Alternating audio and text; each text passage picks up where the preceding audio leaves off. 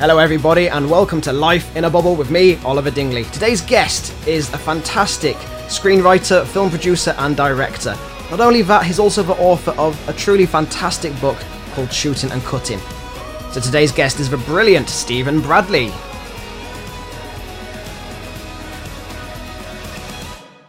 Stephen, it's a real pleasure to have you on the podcast. Thanks for having me on, Oliver. It's great to be here and to be back in action after lockdown. Yeah, it's been a very, very strange time, a very surreal time for everyone involved. It has, yeah, it was weird. I mean, myself and Deirdre were meant to be filming in the Olympia for 5 one-hour show for Sky One, and that was early April, and if it had been sort of 3 weeks earlier, I think we would have got it in the can, but unfortunately it kind of crashed, and it's been postponed till February. But so that was a kind of big come down, I suppose, and then the sun came out, and we learned to kind of relax and take it easy. If there's ever been a time for the sun to come out, it's been. Oh, I know. I now. think the sun saved a lot of people's sanity. Yeah, and now slowly unlocking, I think you have a feeling that things are getting back to normal. Back into your normal routine projects. Yeah, well, Deirdre's doing Comic Relief, which is going out on RT1, so that's got very busy. So actually it's been nice to have something to focus on. Oh, definitely. And so you're a screenwriter, producer and director, and your work has extended over many years. But I just wanted to talk about how you develop your characters, because I always find when I've watched your work, and what I find is striking is how you kind of capture the essence of a character, whether it's Brendan Gleeson in Sweetie Barrett or Deirdre O'Kane, your wife, alongside Sarah Greene and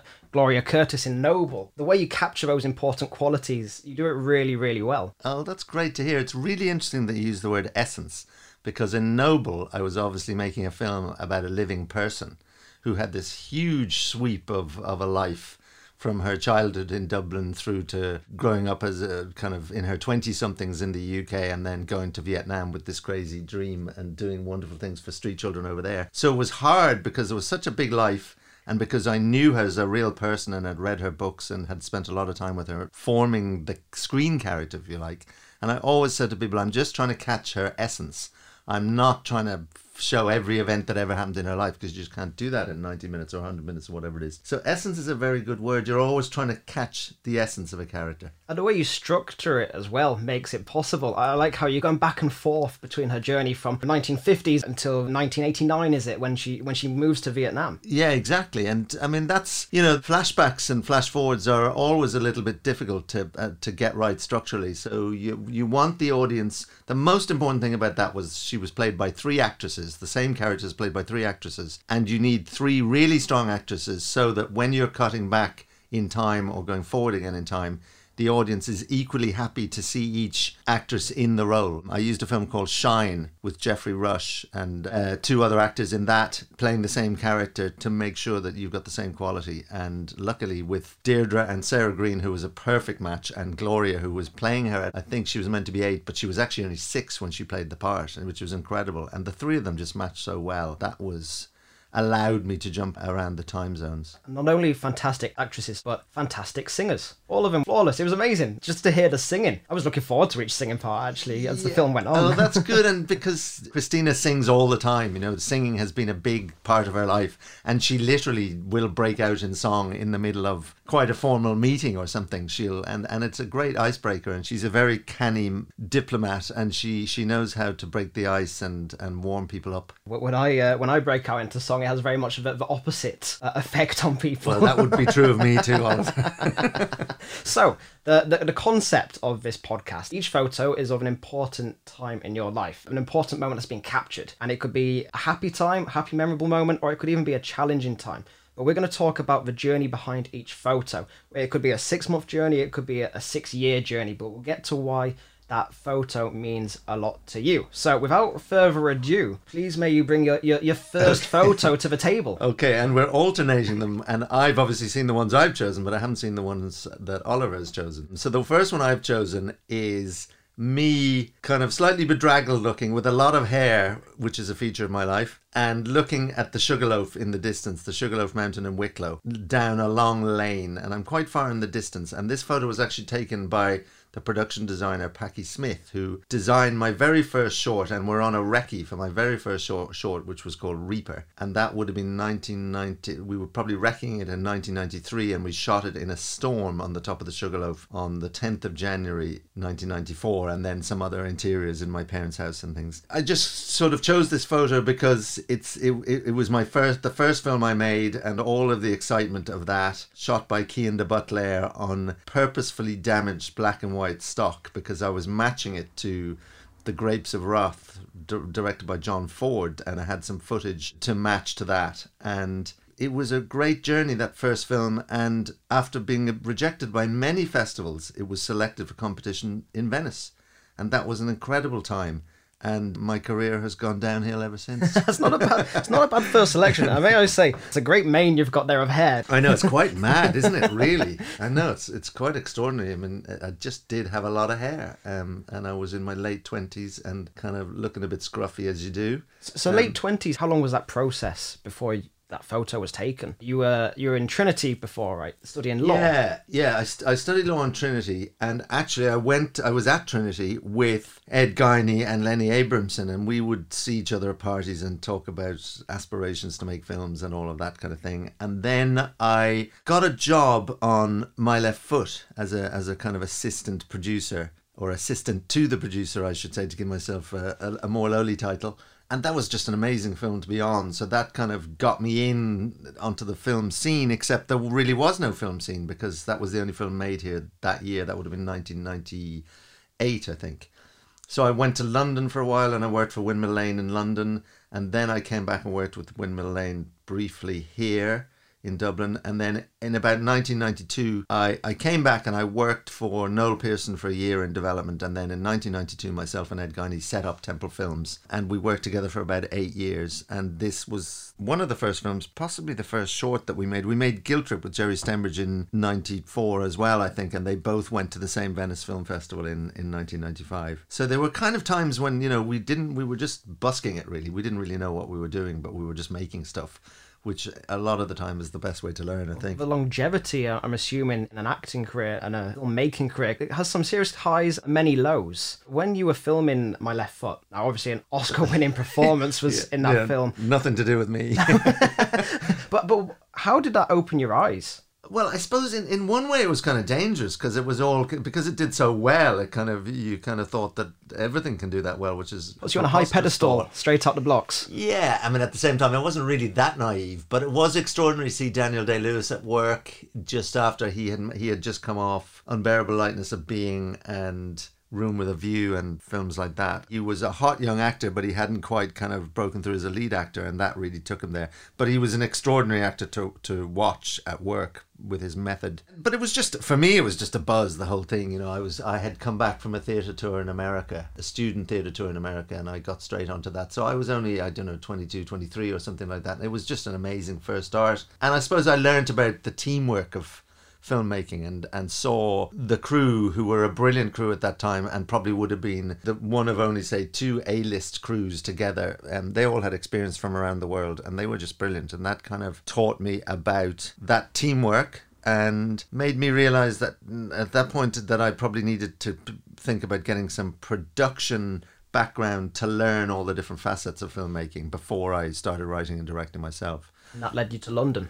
That led me to London, and Windmill Lane at that time actually had the franchise for TV3, which didn't happen in that guise at that time. So that was all a bit frustrating, because there was a lot of possibility, but nothing really happened for lots of complicated reasons. And then I came back to work with Noel Pearson, and again, no film was made during that time. So I had kind of gone from working on a production to trying to find the next production to work on. And as I say, there was very little happening here then.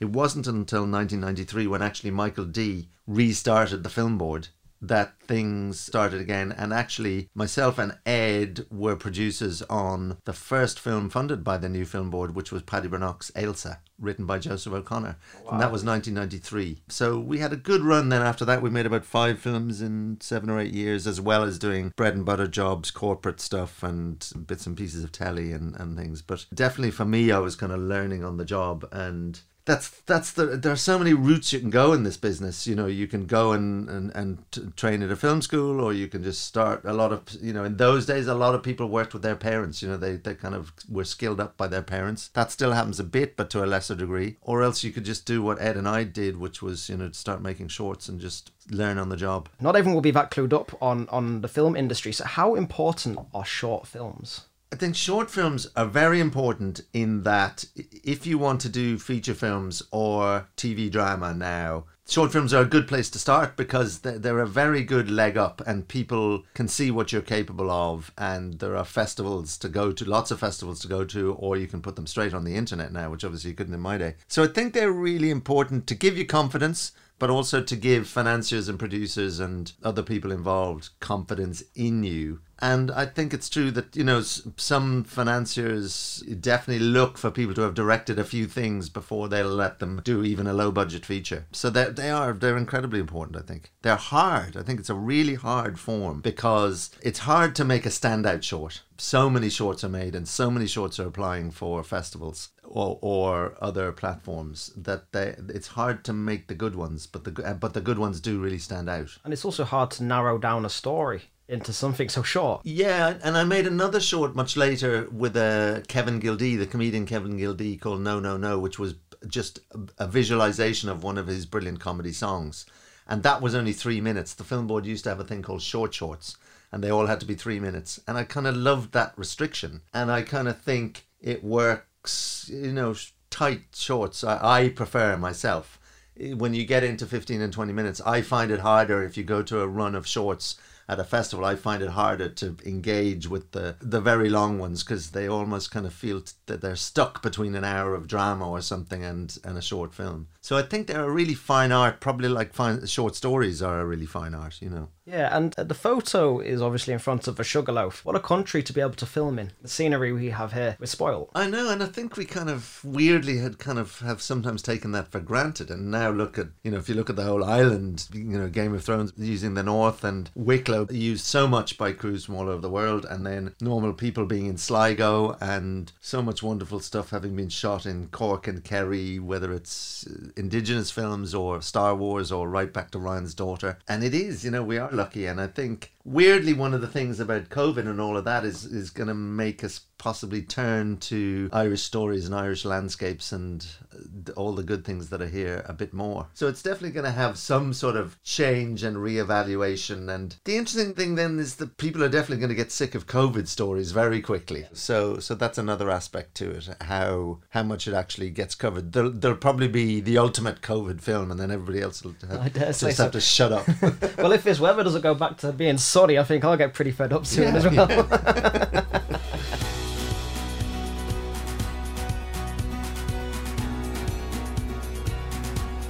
So, Stephen, we've had your first photo, and now it's time for my first photo. The first photo that I've decided to pick is actually of you directing the film Noble. So, released in 2014. This film saw you travel to Vietnam, Liverpool, and a bit of Ireland as well. So I'll show you the photo here, and if you could tell me a bit about the context of this photo, the team around this, because this film took a long time to make. It did take a long time to make. I mean, I was writing, directing and producing this film, which is an experience I probably would hope not to repeat because it's a lot of stress and work. But I kind of had to do it. That's just the way it fell out. And this is me ranting about something to my cinematographer, Trevor Forrest, who now works in Los Angeles and does a lot of kind of high-end TV in the US. But this is me actually down by the river in Saigon, in Ho Chi Minh City, down by the river, shooting in a very difficult area, actually, in a tough district. And I was shooting a scene where Christina Noble brings one of the wealthy businessmen who work in Saigon down to show them the needs of the children down there. And it's a kind of poignant scene in the film. It wasn't easy to shoot down there. There was quite a bit of tension for the film crew being there. And that's always a difficult situation because you're slightly worried about the safety of the crew. But it turned out to be all fine. And I really like those scenes in the film. I think they work well. So there was Brendan Coyle was playing the businessman. and Deirdre was playing Christina in Saigon. Obviously, she did all the filming in Saigon. So I have just strong memories of that day, and it all being rather fraught and incredibly hot. I mean, it was always really hot when we were shooting in Saigon. We were shooting in January, which is a hot time, and we would have people on the crew who just brought around these things called Café Souda, which is really, really sweet coffee. And so we'd either be drinking those to give us a kick of energy, and then loads of water and loads of Coke. And you would never have to go to the loo because you were sweating so much. So we would all be drinking gallons of liquid and never going for a pee during the day. So the heat was weird. I mean, we went from shooting, when we switched from shooting in Saigon to shooting in Liverpool in the middle. I think we had about 4 days in between when we all flew back, and we maybe had one rest day, and then we started shooting again. No time to get over jet lag. No, it wasn't at all. And worse than that, it went from 35, 36, 37 degrees in Saigon to -5 and a snowstorm on our very first scene back in Liverpool. It actually wasn't in Liverpool. It was near a place called Barrow-in-Furness, which is about 2 hours north of Liverpool, up in the Lake District, and we were shooting up some hills there. And that was the biggest, I mean, that was the craziest culture shock for us all. It gets fairly cold up there, and now a few points I just wanted to talk about the film was the cinematography is just absolutely stunning. How you portray the story, the visuals in all the different locations are absolutely fantastic. I just found myself being mesmerised by how clear and how precise and sharp these images were. Well, that was a good collaboration with Trevor Forrest, and he was originally a stills photographer, and before that he trained as a fine artist, as an oil painter, and that kind of interested me.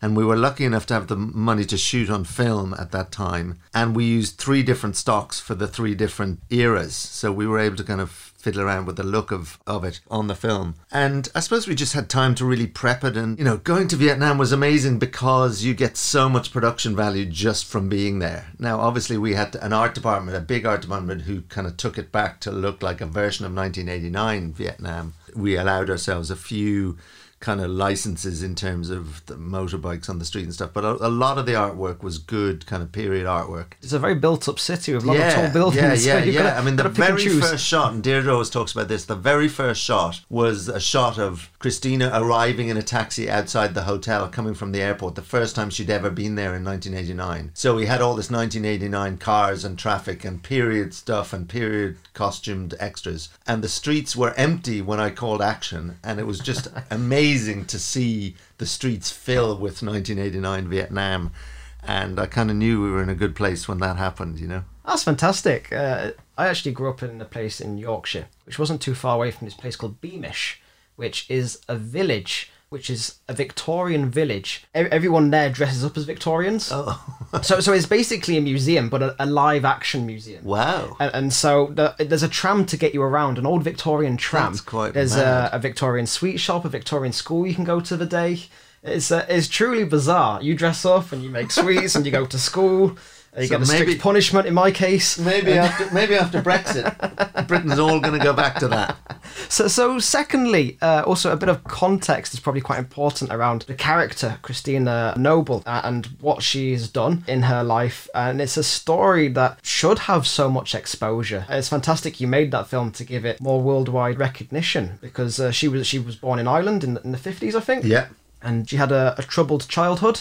In some regards, a bit of a sad childhood, which no one should experience. Yeah, because her mum died when she was 10, and her dad worked at Guinness's, and he had a drink problem. So really, Christina ended up looking after a lot of her siblings and sort of, I suppose in a way, becoming an adult at the age of 10. Then she ended up on the West Coast. Yeah. And then she moved back to Dublin, where things didn't improve either. She had 3 kids, I think, after an initial first kid who was taken away from her. Yeah, that's right. Who I don't think she's still never met him since he was taken away. Yeah. And then she had a dream of Vietnam, which then led her to go to Vietnam, and she had a 3-month period where she had to achieve something. Yeah, I mean, the film, all of it is true. I may have kind of tightened the ticking clock of the time that she had to, I'm not sure that I did, but there's a sort of ticking clock in the film where the Vietnamese authorities give her a certain amount of time to prove that she's going to be able to help the children in the orphanages there. And I suppose, the film kind of uses that ticking clock to build the tension towards the dramatic conclusion. And then, obviously, again, you can't cover everything. So, I don't cover all the years and decades of work she's done in Vietnam. I just jump forward and talk about the incredible achievements where she's, helped over 1 million people there in Saigon. She has this motto, a little bit of craziness goes a long way, or something like that. And also, she says that because she was homeless, she knows what it was like. She was homeless at a certain period where she lived in the Phoenix Park when she was about 15. So those two things kind of make sense and come together. And then she's this incredibly talented, musical, funny, vivacious, as I say, cunning diplomat and manipulator in the right way of people and getting them to do the things she wants them to do for a greater cause. So, she's just had an incredible life, and, her work continues, and the Christina Noble Children's Foundation goes on and has something like 100 centres up and down Vietnam. What's it like doing a biopic with the person there ready to see it at the end? Do you feel a lot of responsibility there? Yeah, no, of course we felt, and obviously Deirdre was very involved in this right from the beginning, and it was her idea to do the film. And obviously you feel massive responsibility, but Christina was very generous about that, in that I only showed her the shooting script just before to shoot, and she said, there were a couple of bits of dialogue that she wanted changed, only because she would have said, a nun would never have used that word or something like that. And then she made the decision that she didn't want to see a cut of it until it was finished. So I did show it, the close to final cut, to her daughter, Helenita, and she was really happy with it, so she relayed that to Christina, so then that was fine. And obviously there's some very tough stuff in the film, moments that Christina might not necessarily want to relive, so I think she kind of sat out for some of those when it came to the premiere. As I say, there's plenty of music and humour in it as well, so it's a roller coaster of a film, and her life has been a roller coaster of a life, and back to us hoping that we caught the essence of that, because you can only touch on moments. Indeed. And you mentioned your wife Deirdre O'Kane works in that film as the main lead character. You've worked a lot with Deirdre over the years. Yeah. So when you work together, you obviously complement each other quite well. You said that story is close to her heart, and obviously she wanted to do the story justice as well. Yeah. How is that dynamic between the two of you two? I think it was very easy because, as she often says, we've been talking about it in our kitchen for years while I was writing the film, and she was off doing stand-up, and I was off doing, there was another film that I tried to do in France that didn't happen. So I think it's quite an easy dynamic because we know each other so well that you know what the stresses and strains of it all are. I think possibly as an actor it affects her slightly, in that she knows that if I have to move on a scene, then she's not going to get another take, and I'm probably more likely to do that to her just because she's my wife than if it was somebody else. But at the same time, we were so well prepared that really it was a great experience. I think the other bit she found hard was, she filmed for 4 weeks in Saigon solidly in virtually every scene in that part of the film, and then we all flew back to London, and I zipped up to Liverpool to start shooting the next bit with Sarah Green and Gloria, and I think she felt a bit left out at that point, but that's an inevitable come down of having an amazing shoot in Saigon, which really was an amazing experience shooting in Saigon. Saigon sounds like the most amazing place to go when you're shooting a film. Oh, the whole of Vietnam is just an amazing place to go. I haven't been to many other bits of it, but I'd love to go to more. But yeah, an amazing country with an amazing history. And it's an amazing film. It really is beautiful. And for anyone out there, definitely get it. Definitely watch it. Definitely buy it. That's Noble. 2014 it came out. 2014, I think. Yeah. And actually, it's done very well in America on Amazon and all that. It's quite kind of high up on the charts and all that kind of stuff. So it's quite easy. Didn't you have a bit of an unconventional route with how you marketed the film as well? Yeah, we kind of went the American route because it's kind of an important film for Americans, because it's a view of Vietnam and the remnants of the war, and seeing kids that were affected by Agent Orange, and archive footage that we used to create Christina's dream, which we intimate in the film probably came from her watching similar footage on the news. Oh, it's a fantastic film, and it's time for your second photo. Oh, for my second photo. Okay, well, I'm going to use a very personal one, I suppose, and that's this one. Oh, that's lovely. And still, your hair looks great in that one as well. Which is a wedding photo. Me sitting next to Ed Guiney, actually, is my best man there, who produced this year Normal People and last year The Favourite, and we had kind of worked together up until this point, actually. But the real reason I chose it is because it's Deirdre making her speech after the wedding. And at that time, she had started stand-up in 1996. We got married in 2000, so she had kind of started getting into stand-up but had not reached, the heady heights that she has since. Or even as very shortly after that photo, she was recording shows in the Olympia for DVDs and videos and in Vicar Street and stuff like that. So her career kind of really took off after that. I think at this point she had just filmed Paths to Freedom, and that was kind of around that time, or either Paths to Freedom or Fergus's wedding, I can't remember.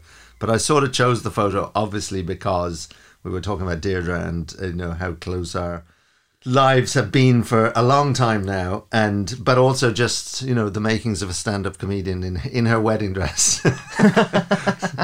So you've worked very closely. Both your lines of work have kind of intertwined throughout the years. How involved are you in her comedy? Well, she started doing comedy because I was actually making a documentary at the Cat Laughs Film Festival, or a comedy festival in 1996, and she came with me to kind of lug gear around, and we were going out with each other then, and she suddenly twigged. I mean, she was an actress up to that point, did a lot of stage and a little bit of TV and things, but she suddenly twigged that stand-up comedy is about routines that get worked and polished, but that they are basically the same routines. So she started going to see 2 or 3 top American comics and realizing that although it seemed off the cuff, it was just very polished script. And she kind of said to herself, I can, I could do that. So literally when we came back, she started writing stand-up comedy. And then a weird thing happened, which was that a guy called Eddie Bannon, who was a stand-up, he lives in Australia now, who was a stand-up here, he was doing a documentary for RTE. RTE were doing a series where there was an established performer and a rookie in, say, stand-up comedy, and then there was it might have been an established sportsman and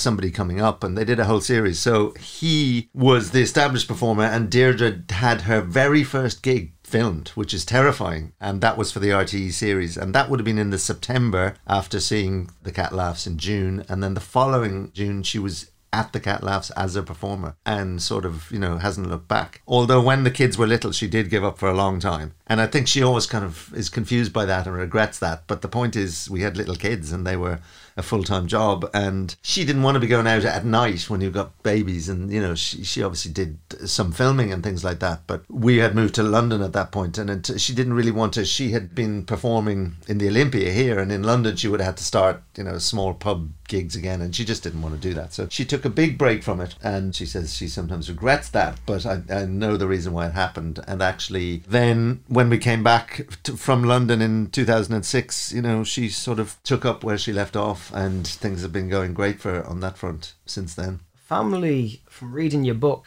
it is very, very important to you. And that dynamic between your kids, how would you feel if your kids went into show business? Yeah, well, they're kind of threatening to, but I mean, they're at an age, they're 11 and 15, so I don't think they know what they want to do yet. But Daniel has started doing bits of voiceover and stuff for ads and things like that, so he likes it.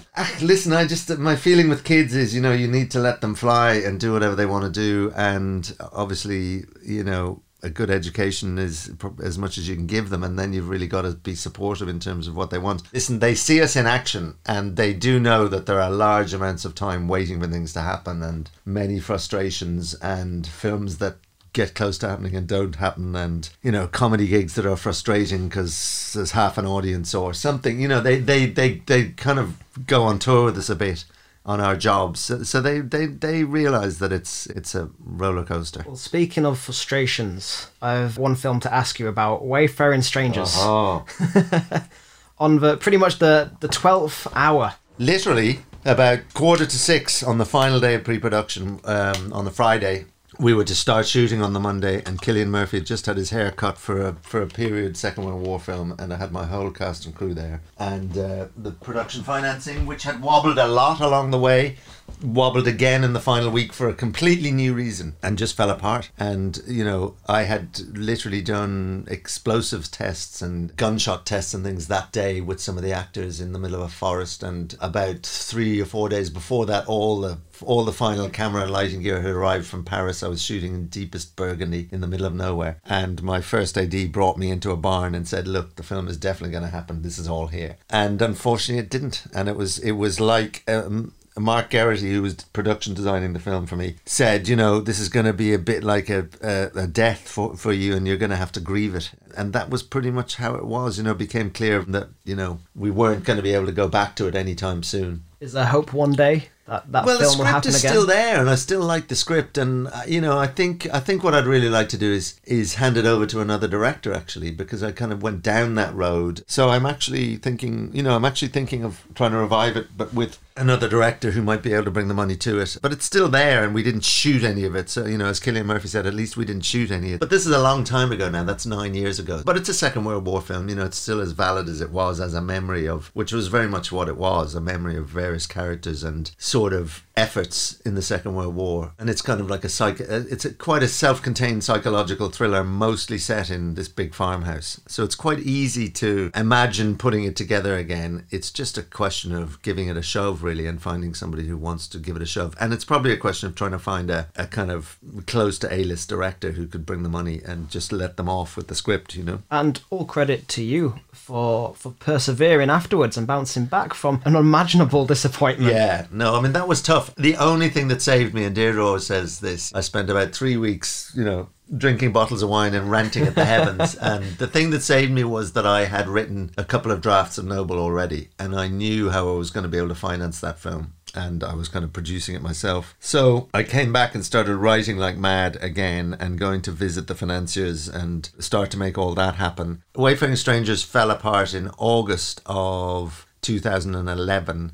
And by June of 2012, I'd done about 3 or 4 more drafts of the script, and I was in Saigon with my producer Melanie Gore-Grimes and Trevor Forrest, the cinematographer, sort of beginning prep for that. So that's what saved me and got me going again. And I had been very lucky. I had been out of the blue sometime earlier. I had been offered some development finance by just a private financier.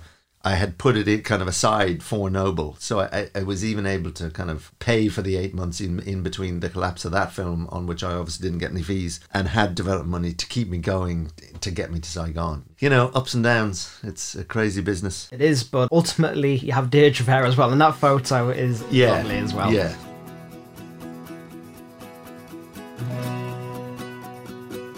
Right, Stephen, it's time for my second photo now, and this photo is, I think you actually stood in Eason's, it says Eason's there. Yeah, so you stood in Eason's.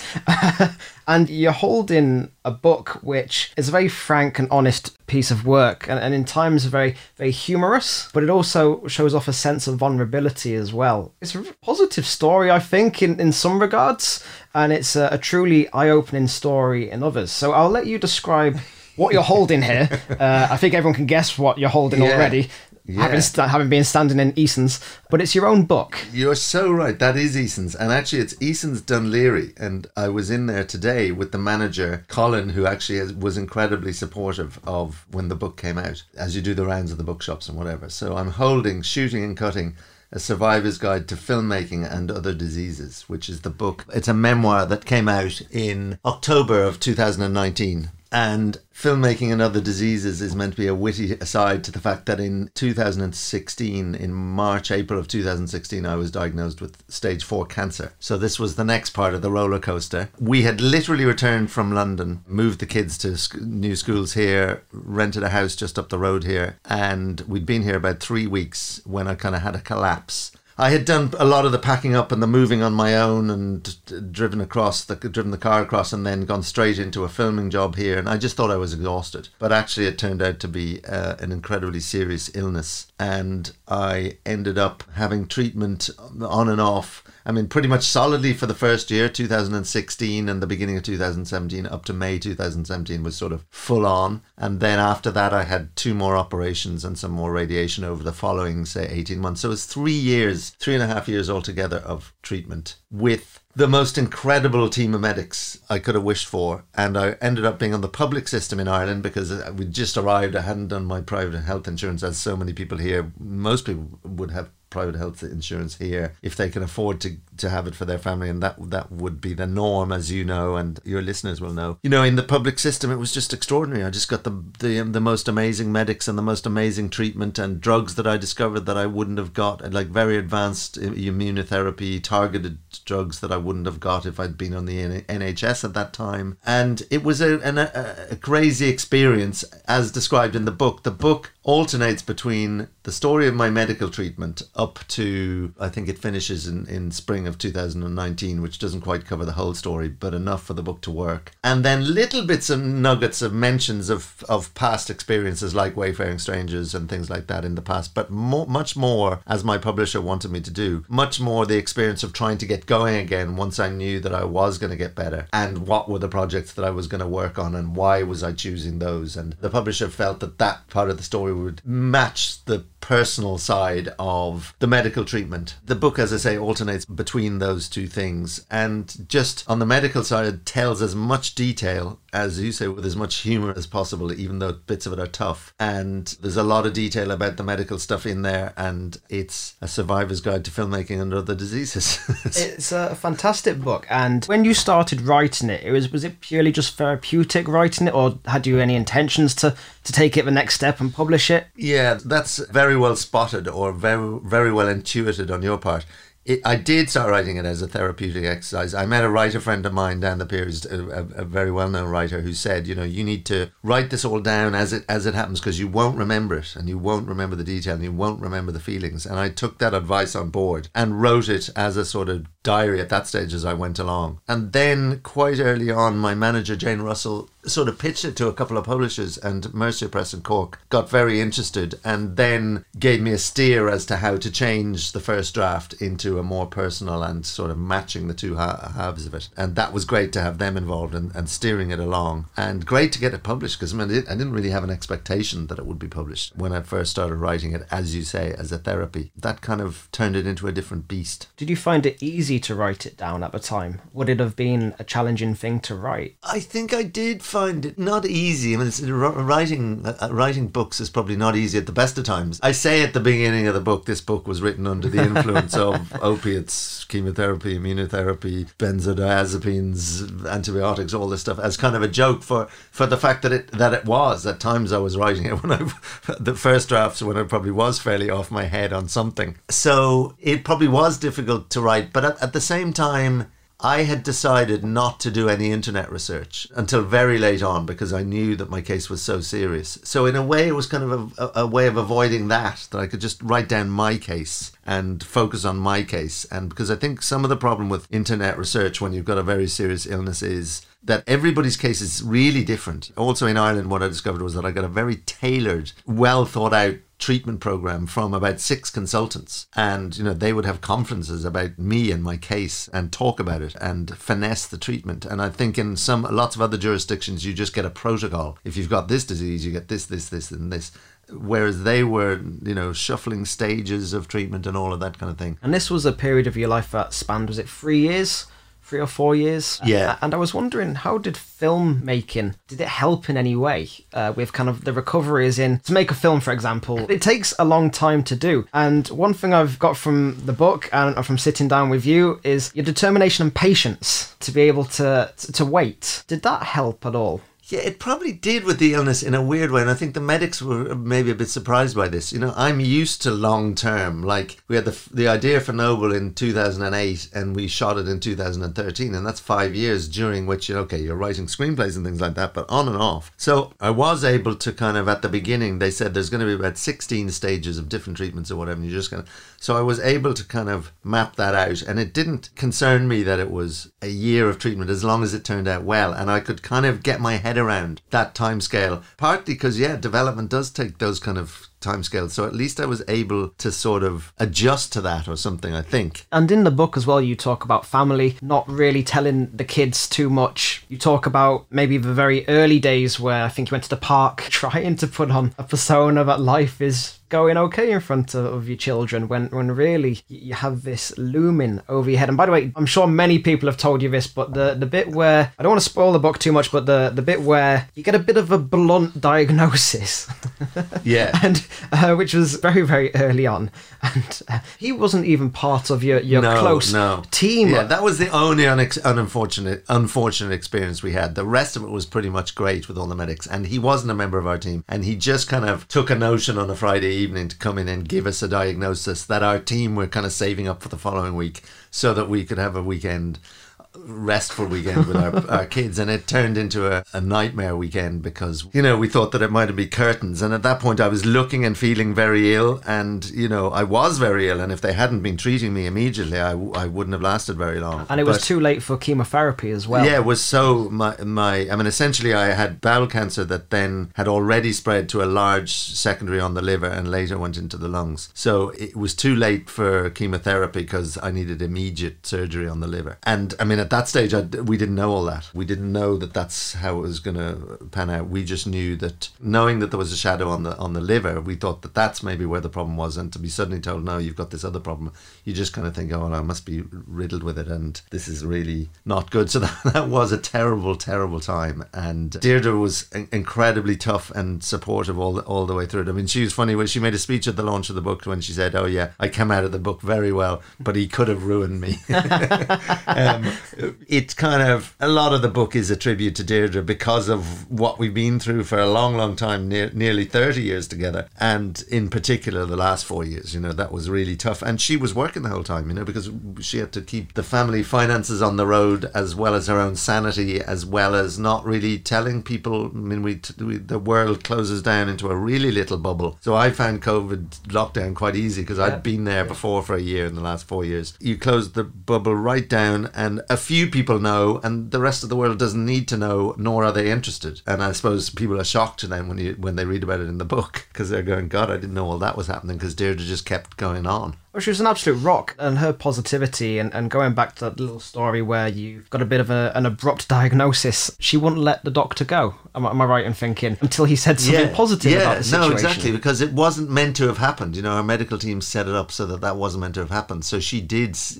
Just her instinct was, no, I'm not accepting that's how we're leaving it on a Friday evening, and we can't contact our medical team. So he then, you know, his way out was to tell us about some case of, you know, these two cancers where somebody lived a long time. It was something, I suppose, of a comfort, but at that time you felt like, you know, okay, that's one case, that's like winning the lottery, you know. That was the one really tough moment. The following week we were back to our medical team, and they were going, listen, we can do this. And my oncologist came in and said to me, you know, we can get you through this. It's going to be really, really tough, but we can get you through it. And that's actually all you need to hear. Then you can go, okay, tell me what I need to do. And they say, right, these are the 16 hoops you're going to have to jump through. And there were a few complications along the way, so it might have become 18 hoops, and you just do them one at a time. And that's how Deirdre and I kind of managed it. We just went next, you know. And the individual care that you received from each person within the hospital, how it was kind of tailor-made in some regards to, you mentioned about there was one woman whose job it was to kind of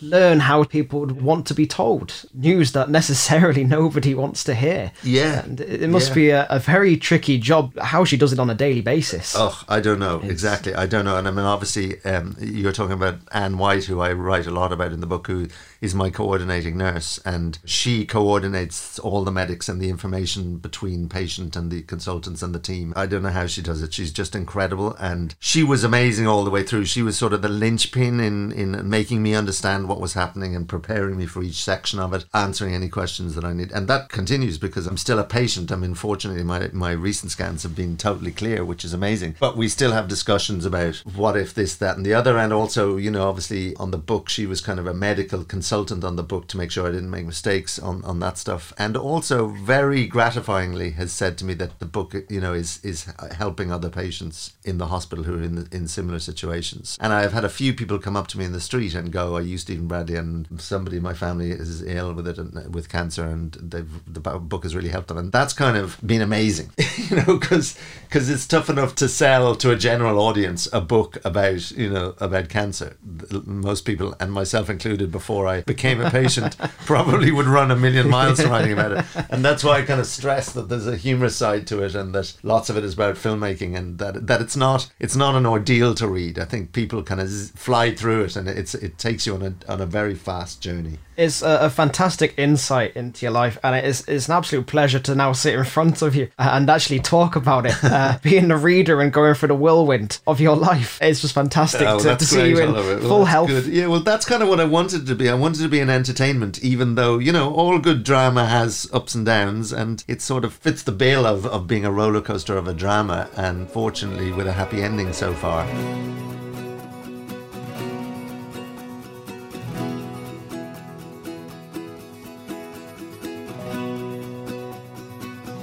So Stephen, we're on to your final and third photograph now. Please describe the photo you're holding up. My final and third photograph is December 2015 with my two children, Holly and Daniel. Holly would have been 9 and Daniel would have been 6, I think. And I'm holding the Christmas tree, and we're over my shoulder, and we're walking home to put up the Christmas tree. And I suppose that's just, particularly with kids at that age, that's such a great day to be, to be taking a Christmas tree home. We were living in London at the time in quite a small flat, but a very cozy flat. The reason I chose this photo is because if that's the classic dad photo of, young kids taking the Christmas tree, the following year in 2016, I wouldn't have been able to lift a Christmas tree, let alone carry it home. And probably the same in 2017, I think. So this was me actually quite ill. I don't look ill, but actually pretty ill. My oncologist said that he thought my cancer, by the time it was discovered 4 months later than this, that it had been growing for 18 months. So here I am at Christmas carrying home a tree, unaware that I'm very ill with cancer, and yet it's a lovely photo because the kids look great, and it's just such a joyous occasion. It was one of the things the following year that hit me most, that I wasn't able to bring home the Christmas tree. A lot of things are put into perspective when you look at photos like that. How did the kids react to the book? So with the kids, as you said earlier, we didn't tell the kids that I had cancer until actually we moved into this house. So until I'd been well for maybe 18 months, I've had a little bit of recent treatment, but nothing major. And Holly said that she thought she knew because she'd seen a text about an all clear or something, because we did have a big celebration, myself and Dee, when I got my original all clear, even though I had a subsequent treatment. And so we hadn't told them, largely because they were coming to a new country and had new friends and new schools and whatever, and we didn't want to worry them, because my sister had died of secondary cancer in 2002, and that was the only thing that they knew about cancer, was that they had been to visit Fiona's grave. And this was Deirdre's theme, not just with the kids, that she didn't want to tell people outside our tiny little bubble of friends and family that that it was stage 4 cancer, because people do have an assumption, wrongly in an increasing number of cases, fortunately, that's kind of curtains, immediate curtains. So we just chose to try and keep the kids as happy and worry free as we could. And after my second chemo and before my second huge operation in October 2016, we actually went to Disneyland in Paris with them, and that was a big deal. And so we were trying to do things that that would kind of keep everything normal. For us, that was the right decision. I mean, I know a lot of people feel you need to educate the kids about it, but for us, because I think they would have been incredibly worried if they'd heard that word at that time, and it would have affected their happiness. I think for us, it was the right thing. And then, to answer your question properly, when the book came out, they didn't really kind of get it until they came to there was a big launch at Hodges Figgis in Dawson Street with a lot of people there, maybe I think 120 people there or something like that, crammed in, and speeches and whatever. And then I think at that point they got, oh, this is actually something that's kind of a bigger deal than we thought it was. So Daniel took it off to school and read the first page on which he appears, and Holly, I think, has probably read a couple of chapters, and there are copies lying around the house, so they'll read it sometime when they're ready to read it. But like you said, the book is about moving forwards, a positive move forwards as well, and your kids are very much a part of that, and I hope you once again carrying some massive Christmas trees each year into the house. Yeah, we've had a couple of big Christmas trees that I have carried because nobody else will carry them. But that's always just something, a cliche of fatherhood that I enjoy. Yeah. But I mean, most of all, this conversation that we've had and talking about the book, it's just really made me I really appreciate those moments, and seeing that photo was absolutely lovely. That's great. Yeah. No, all of that stuff. And I obviously talk about my parents quite a lot in the book as well, and living in Cork when I was a kid. And when you're writing a memoir, I think the things you cling on to are just the moments that you really remember in a really vivid way. And they're quite easy to pluck out, because you find that they're things that you actually think about quite a lot all the way through your adulthood. They're just moments you remember, and you don't tell anybody about them or anything, but you discover that actually you can write them in a book, and they're something interesting to write about. Stephen Bradley, thank you for joining me. Within Irish cinema, the contribution that you've had through the early days up until contemporary time has been absolutely fantastic, and it's been brilliant having you on the podcast today. Thank you for joining me, and I'm looking forward to sharing that book as much as I can, actually, and many of your films. So thank you very much. Oh, that's brilliant, Oliver. It's been a real pleasure. Thank you. Thank you, everyone, for listening today. Stephen's story is absolutely truly amazing and inspiring. I really recommend giving his book a good read, and try check out some of those films as well. I'll see you next time. Take care, everyone. Look after yourselves, and goodbye.